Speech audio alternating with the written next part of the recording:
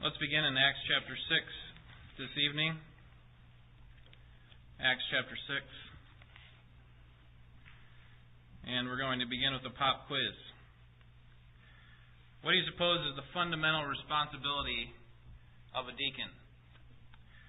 How would you respond to that question? Some people might say that the primary responsibility is to serve the Lord's Supper. And while it is a responsibility, that certainly is not the primary responsibility. Other people might say that his primary responsibility is to serve as a board member. Other people might say that his primary responsibility is to organize church events. And as alarming as all of those answers, or as alarming as it may be to us, none of these is the primary function of a deacon. Acts 6 is where the deacons were first established. And they are instituted as a result of a specific problem within the church that was growing at this time. And I believe the pattern and the demand ever since is for deacons to be a part of the organization of a church. In other words, you cannot have a church without deacons. You cannot have a biblically based church without deacons. Acts 6 really helps answer this question that I began with, and without giving the answer, we'll just go right into our study of this passage. And what we're trying to determine is what is the fundamental responsibility of the deacon. Let's begin reading in verse 1 of chapter 6. Now at this time, while the disciples were increasing in number, a complaint arose on the part of the Hellenistic Jews against the native Hebrews, because their widows were being overlooked in the daily serving of food. So the 12 summoned the congregation of the disciples and said, "It is not desirable for us to neglect the word of God in order to serve tables. Therefore, brethren, select from among you 7 men of good reputation, full of the Spirit and of wisdom, whom we may put in charge of this task. But we will devote ourselves to prayer and to the ministry of the word." The statement found approval with the whole congregation, and they chose Stephen, a man full of faith and of the Holy Spirit, and Philip, Prochorus, Nicanor, Timon, Parmenas, and Nicholas, a proselyte from Antioch. And these they brought before the apostles, and after praying, they laid their hands on them. The word of God kept on spreading, and the number of disciples continued to increase greatly in Jerusalem, and a great many of the priests were becoming obedient to the faith. The gospel is shown to prosper in spite of struggles that are going on outside the church. Those external struggles really begin in chapter 4, verse 32. Verse 32 we read, "And the congregation of those who believed were of one heart and soul, and not one of them claimed that anything belonging to him was his own, but all things were common property to them." So, up until Acts 6, there was really no internal conflict. And you got to remember, this is still where the church is being born. It's still at its beginning stages. So up until Acts 6, there really were no internal conflicts. They were of one accord, and everybody's needs were being met. In our passage, however, we see that there are problems in both areas. That now there is internal conflict, and people's needs are not being met. And so Luke, wisely, instead of glossing over these problems and saying, "Hey, everything's good, the church is just running just fine. Look at all these people we have, it's great. Everybody's coming to worship God." Instead of glossing over them, he shows how to correct these problems. And fundamentally, these problems are corrected through the deacons taking on some responsibility. So, what I think the primary point of this passage is not fundamentally about deacons, but actually about the Word of God. And that is that the Word of God must be central to the local church. The Word of God must be central to the local church so that its power will not be suppressed. And this is really why the deacons were needed, so that the Word of God would not be suppressed. And I'll show you why that is. The problem in the church here arose as a result of at least two things. One was the growth of the church. In chapter 4, verse 4, we read that there are 5,000 men at this church of Jerusalem, and according to chapter 5, verse 14, it had been increasing. So imagine that, having a church of 5,000 and that it was increasing. Acts 2 had said that there were 3,000 that were added to the church in one single day. So we can guess that there could be as many as 20,000 people in this church. And so you can imagine that what kind of problems may arise as a result of such a rapid growth. Now, that wasn't the only problem that arose in this church. The other problem we see in verse 1, and that is that there was a conflict between the Hellenistic Jews, that is the Greek-speaking Jews, and the Hebraic Jews, or the Palestinian Jews. Notice the problem in verse 1. Now at the time, while the disciples were increasing in number, a complaint arose on the part of the Hellenistic Jews against the native Hebrews because their widows were being overlooked in the daily serving of food. So the nature of the problem was that these widows within the church, specifically the Hellenistic, the Greek-speaking Jews, were being overlooked. Their needs were not being met. And as a result, the Hellenistic Jews felt like there was some sort of conflict, there was some sort of prejudice against them and their widows. They looked over at the Hebraic Jews and there didn't seem to be a problem with their widows. And this is in a society before Social Security or Medicare, pensions, those sorts of things. And so widows without means from outside of themselves were unable to provide for themselves, for the most part. And so there was a genuine need for these widows to have their needs met. And God certainly cares for widows. We know this from James chapter 1 and 1 Timothy chapter 5. And so because of this, the apostles recognized the situation and they decided to do something about it.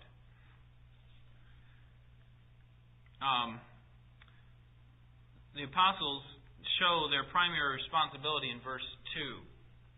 Let's read that again together. So the 12 summoned the congregation of the disciples, that is, the believers, and said, "It is not desirable for us to neglect the word of God in order to serve tables." What was the concern on the part of the 12, that is, the 12 apostles? They didn't want to, according to verse 2, neglect their responsibility of the word and, as we'll see later, of prayer as well. They could not neglect that primary function that they had. And so as a result, they decided to do something about it. And so really the deacons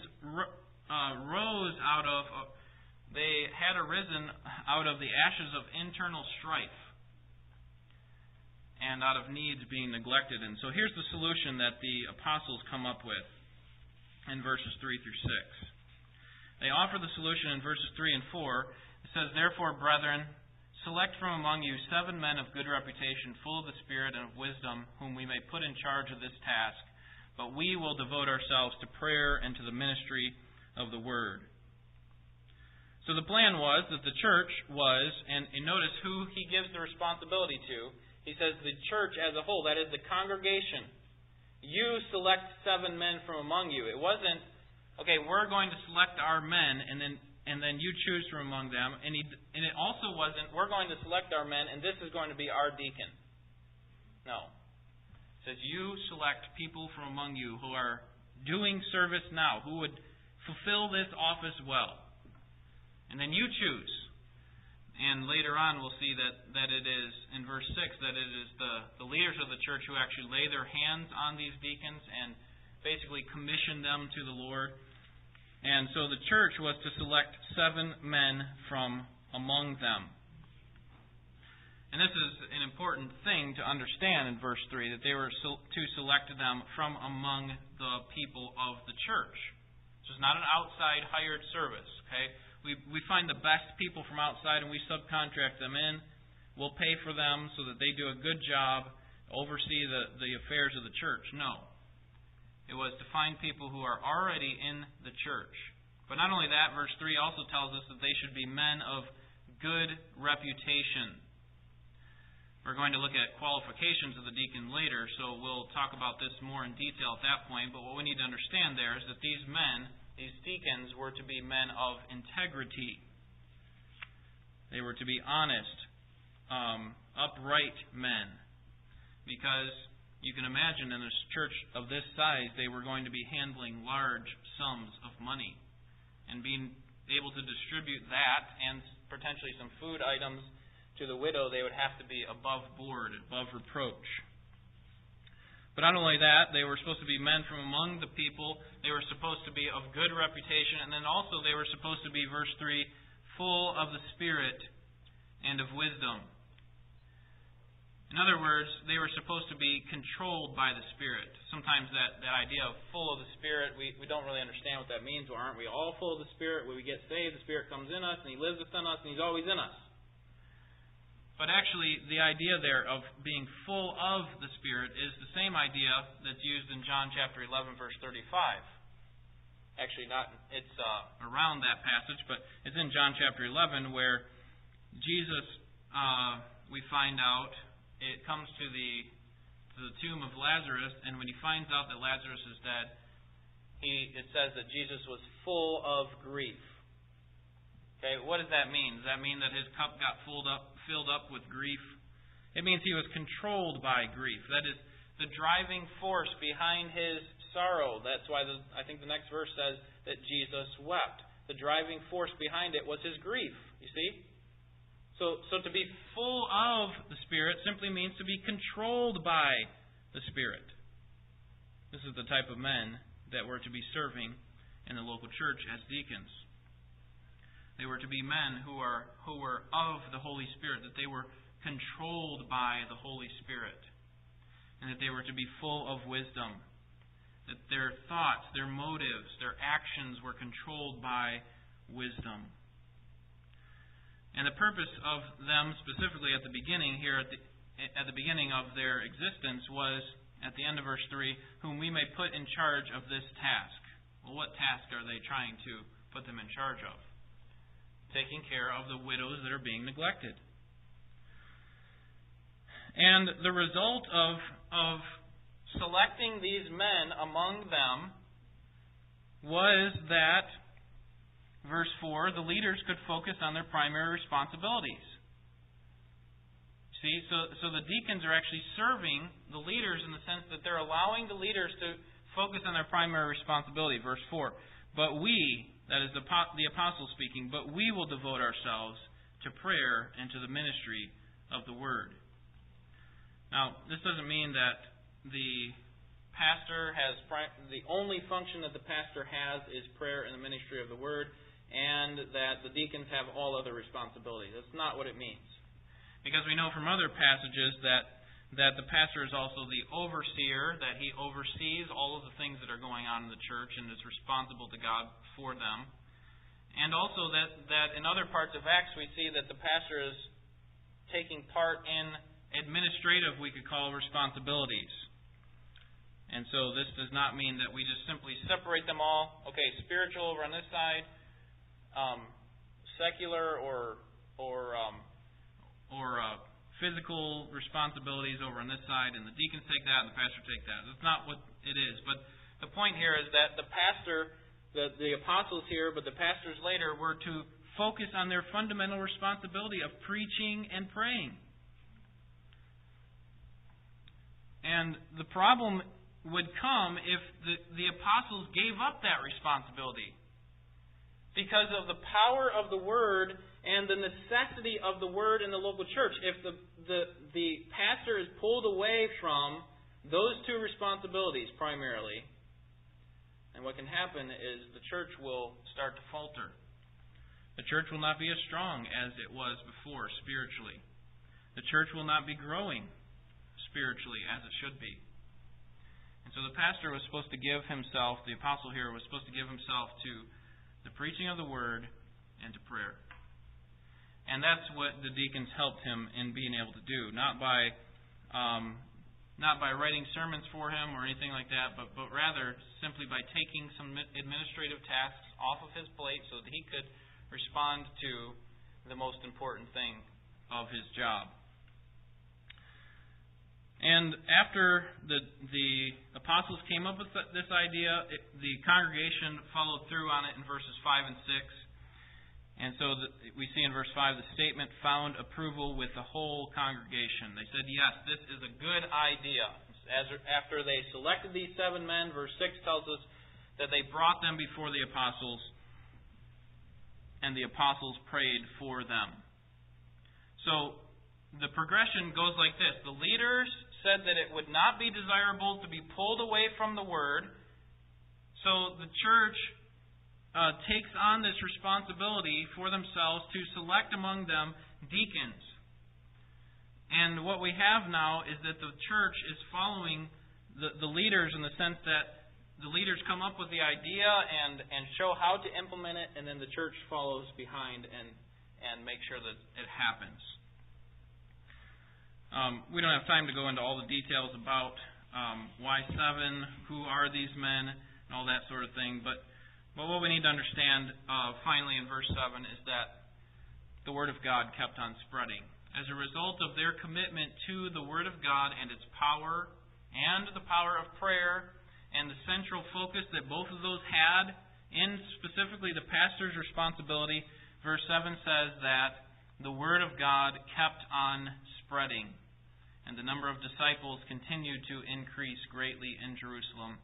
And a great many of the priests were becoming obedient to the faith. So at least 2 things happened as a result of the Word's power. The disciples were increasing because the Word of God had free course, and also the priests even were being saved. Many of these priests were Sadducees who led the opposition against the apostles, but this is probably referring to common priests, and it's not exactly clear what kind of priests these are, but what we need to understand is that their obedience to the faith must have been a remarkable demonstration of God's intention to change people's lives through the ministry of the Word, that even these priests who normally would have been opposed to the gospel were being saved as a result of the gospel. So the fundamental responsibility of the deacon is not to serve the Lord's Supper. It's not to participate in meetings and find out what kind of activities we need to do. The fundamental responsibility is that the deacon needs to be serving the purposes of the church, and that is to make sure that people are growing. So whatever they can do in that regard, they should do. What are the qualifications for a deacon? We'll come back to this idea and what this means for our church. What are the qualifications for deacons? Turn to 1 Timothy chapter 3.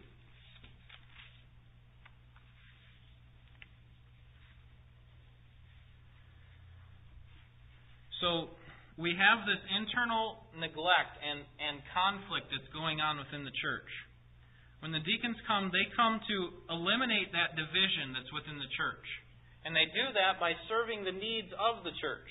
They promote internal unity through their actions, and they make sure that everyone's needs are being met.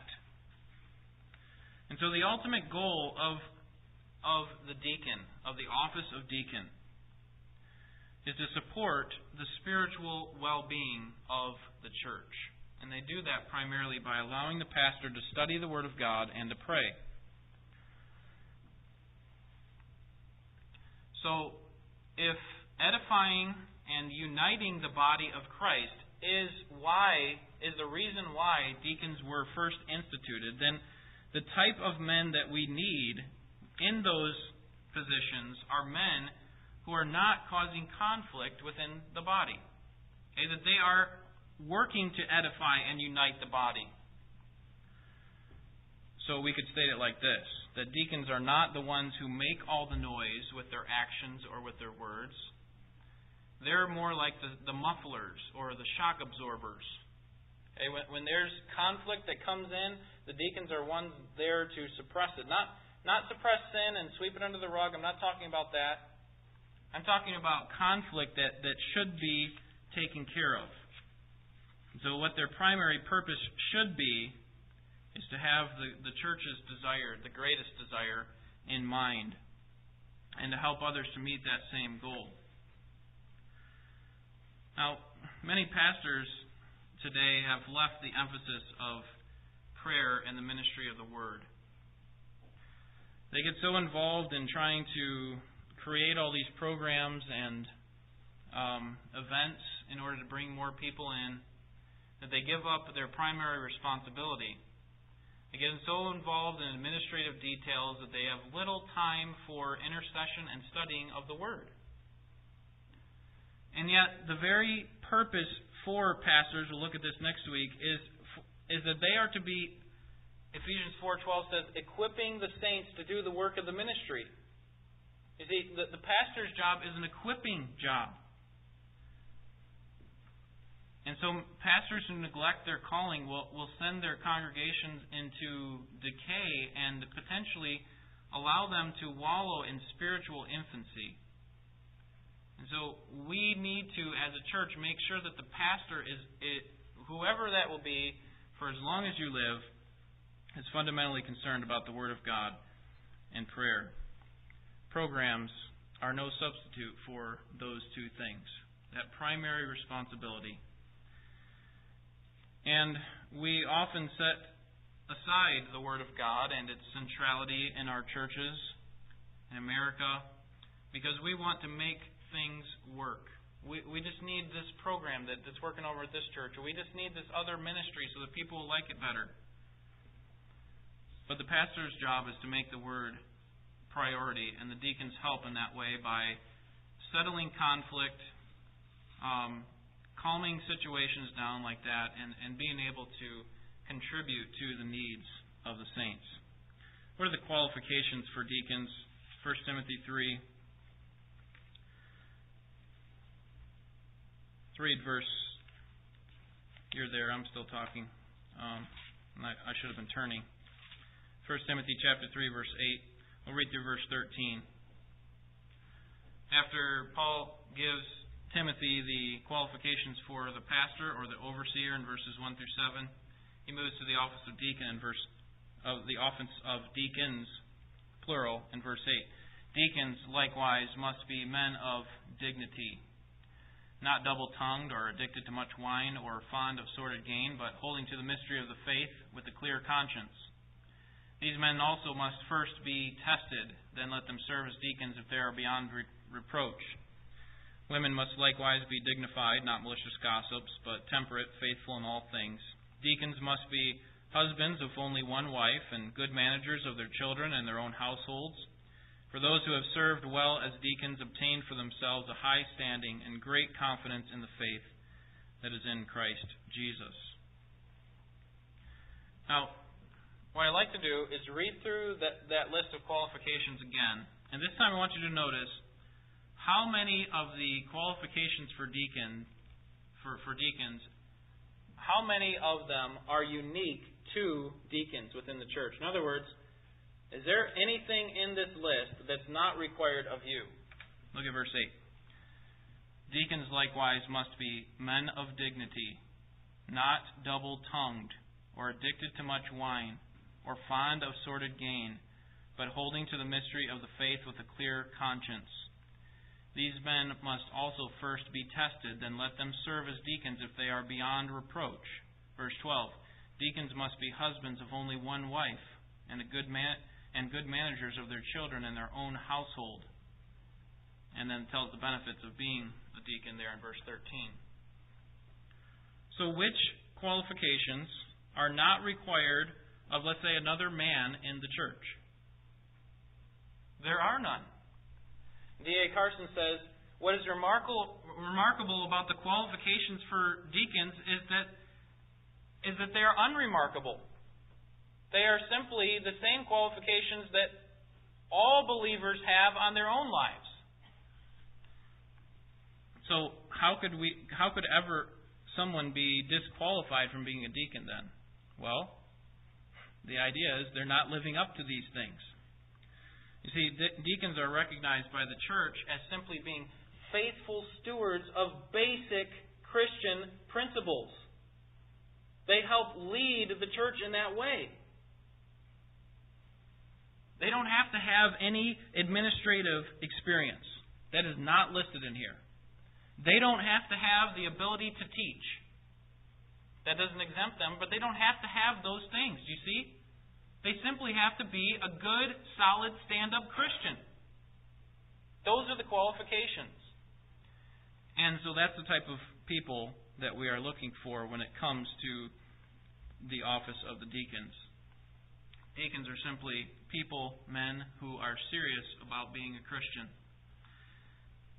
Now, I want to look at each of these one by one because I think it's helpful for us to understand what Paul is talking about when he lists each one of these. So we'll go back through them a third time, and this time we'll go slower. And this list and the description of these different items have been taken from Pastor Ken Brown primarily. So I am indebted to him for his work in this. Verse 8, we see the first one. The deacons likewise must be men of dignity. This is an overarching qualification. It's regarding the man's overall lifestyle. That he, in both conduct and in speech, is characterized by, verse 8, dignity. He's characterized by seriousness. He doesn't mess around with his position. He's not concerned about menial things when it comes to the situation, the condition of the church and its needs. He's fundamentally concerned about the church. And so his overall lifestyle, if we just took a snapshot of how he is and what he does, could we say that his lifestyle is marked by dignity? So that's kind of a summary statement. We move to the next one, and that is that he is not double-tongued. Or, I think the NIV puts it, sincere, that he is sincere. This quality of sincerity demonstrates honesty. That he is, yes, a man of dignity, but he's also a man of sincerity or integrity in his communication. He's truthful in his speech. He's not a person who is, that's the idea of double-tongued, that he speaks out of both sides of his mouth. To one group he speaks this way, and to another group he speaks this way. You see, the office of the deacon is important because they are representing in many ways the church, which represents Christ. And so we should not take these things lightly. So he's to be a man of dignity, not double-tongued. The next one, verse 8, is that he is not addicted to much wine. This has, I think, to do more with just drinking. I think it has to do with a control of his appetite, that he is not given to drunkenness, as 1 Timothy 3, verse 3 says about the pastor. And he's not addicted to much wine. So, from a larger biblical perspective, we could say that spiritual leaders, specifically deacons here, should never overindulge or overdrink. They should never cause others to sin by using their freedom in this way. And they should never really become addicted to anything. So I would take this as more than simply wine, but they are not addicted to anything. I think Paul uses specifically, and perhaps there is more than that there. Qualification number 4 is found in verse 8 also, and that is that he is not fond of sordid gain, or he does not pursue dishonest gain. The purpose for his service is not to increase his pocketbook. His living comes by honest means. He's not an underhanded type person. He doesn't take what is not his. And so I think that's pretty self-explanatory, not fond of sordid gain. Qualification number 5 is found in verse 9, that he holds to the mystery of the faith with a clear conscience. And we could explain this one simply by saying that he knows and he believes and he consistently lives the truth of the Scripture. Okay, similar to what we talked about with the first one there in verse 8, which is that he is a man of dignity. That he that he here holds the mystery of the faith with a clear conscience, that he knows and he believes and he lives what the Scriptures teach. That he lives and breathes the Scriptures. That is his main goal in life. Qualification number 6 in verse 10. These men also must first be tested. They must first be tested. This means that before one is placed in the office of deacon, he should have sort of a probationary period. He should be watched to see if he is genuine, or if he's simply trying to pursue his own position of power, or for some other wrong reason, so that he's not giving himself for selfless or selfish service, but rather that he's doing it for selfless purposes. So watch how he does in ministering in other areas of the church. Has he been given a decent amount of time, an adequate amount of time? That's the word I was looking for. Qualification number 7 is found in verse 10. That he is beyond reproach. This means that having observed his life and service in the church, that if ever there were a charge that were laid against him, think of any heinous sin. Think of any sin that would be kind of a shocking type thing. Would that kind of charge stick to that type of person? Would that charge stick? Like, yeah, I could see him doing that. Not in the sense that he's depraved, like we all are, and anybody can fall into sin. Not in that sense. But because he is so beyond reproach in all that he does, if anyone tries to lay a charge against him, they're saying, no, not him. That would never come out of his mouth, or that would never be something he would do. That's the idea of being above reproach, or beyond reproach. Qualification number 8. He must be the husband of only one wife, verse 12. Husband of only one wife. This refers to his moral character as it relates to women. Specifically, here, Paul is saying that he should be married and devoted to his spouse. Yes. But literally, it would be, what Paul is saying is that he is a one-woman man. That he is devoted to his wife to the point where he does not have a wandering eye for any other. He's not looking to advance in his opportunity to have a relationship with another woman, or he's not looking to put his wife away at some point and move on to a better one. He is a one-woman man, and he's committed to her for life. That's a qualification of the deacon. Then, number 9 is found in verse 12. That he is a good manager of his children and his own household.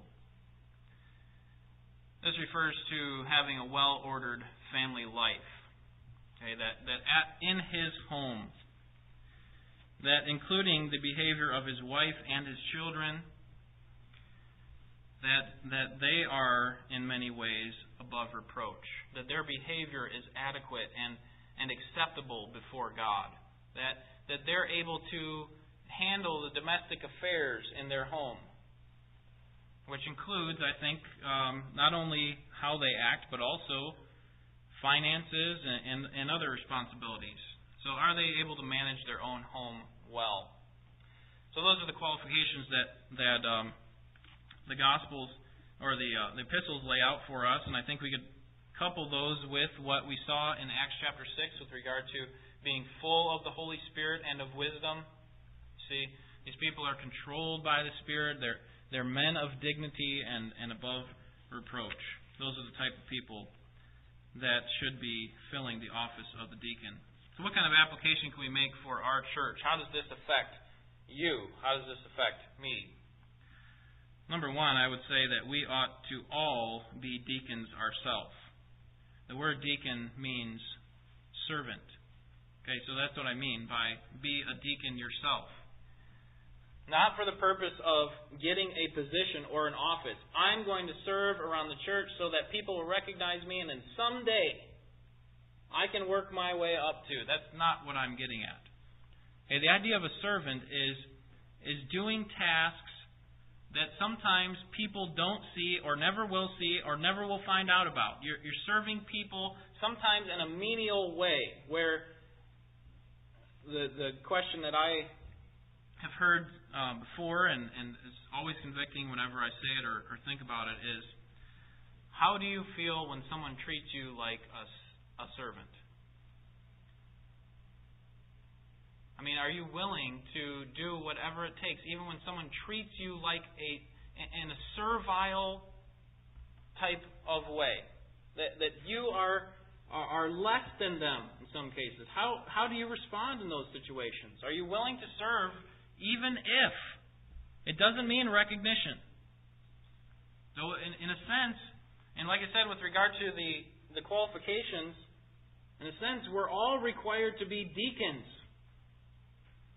We're all required to fulfill these responsibilities. So this is not something that we say, okay, well, we'll leave that for them, and I don't have to do all those things. No, we all need to be deacons, and you understand what I'm saying there, servants in our church. Number 2, I would say that we ought to pray for our deacons regularly. Pray for our deacons regularly. Do you even know your deacons? I won't put you on the spot. Our deacons are Clayton and Mark. Pray for them regularly. Pray that God would help them to promote unity within the church, and that they would help to help me pay attention to my primary responsibility of preaching the Word and praying. And pray that they would stay strong and maintain their credibility. Okay, not just like, okay, I'll act this way.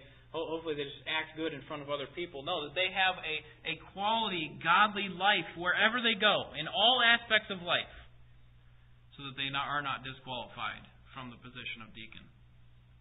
Pray for them regularly. How much would Satan love to attack these men and put a bad name on our church? Put a bad name on the name of Jesus Christ. Pray for these men. And thirdly, think about other people who are, specifically men, since we're talking about deacons, specifically men who are already deaconing. Think about other people who are already deaconing in the church. Because when it comes time to nominate deacons, we should be able to look around and think and be able to pray about people who can fill those spots. We should say, yes, that person or that person is serving. That person is a man of dignity. He controls his own home well. And so I would encourage you that you have an opportunity every year. You get a letter in the mail in December. You have an opportunity to nominate deacons if you're a member of this church. And we're not looking for a popularity contest. This is a serious office that requires serious thought and prayer. And so think about that as you have opportunity. Support these men who are trying to help promote unity within our church to avoid internal conflict. And pray for them that they would maintain personal integrity in their own lives. Let's bow together for prayer.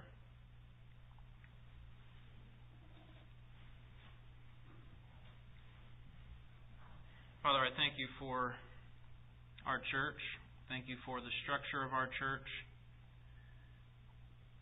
Thank you for the men who have gone before us, who have established this church in godliness and holiness, and have desired to walk worthy of our calling, and have desired to honor your word by obeying it with regard to its structure. Thankful for the original men who worked hard to establish this church and to see it grow. For the men and women who over the years have contributed to the needs of the church, who have been servants without recognition, who have been desiring to see what is best happen as the Word of God is preached and as people's needs are being met and as conflict is being eliminated. We thank you for the people here who promote unity and who our people of dignity. Thankful for our deacons.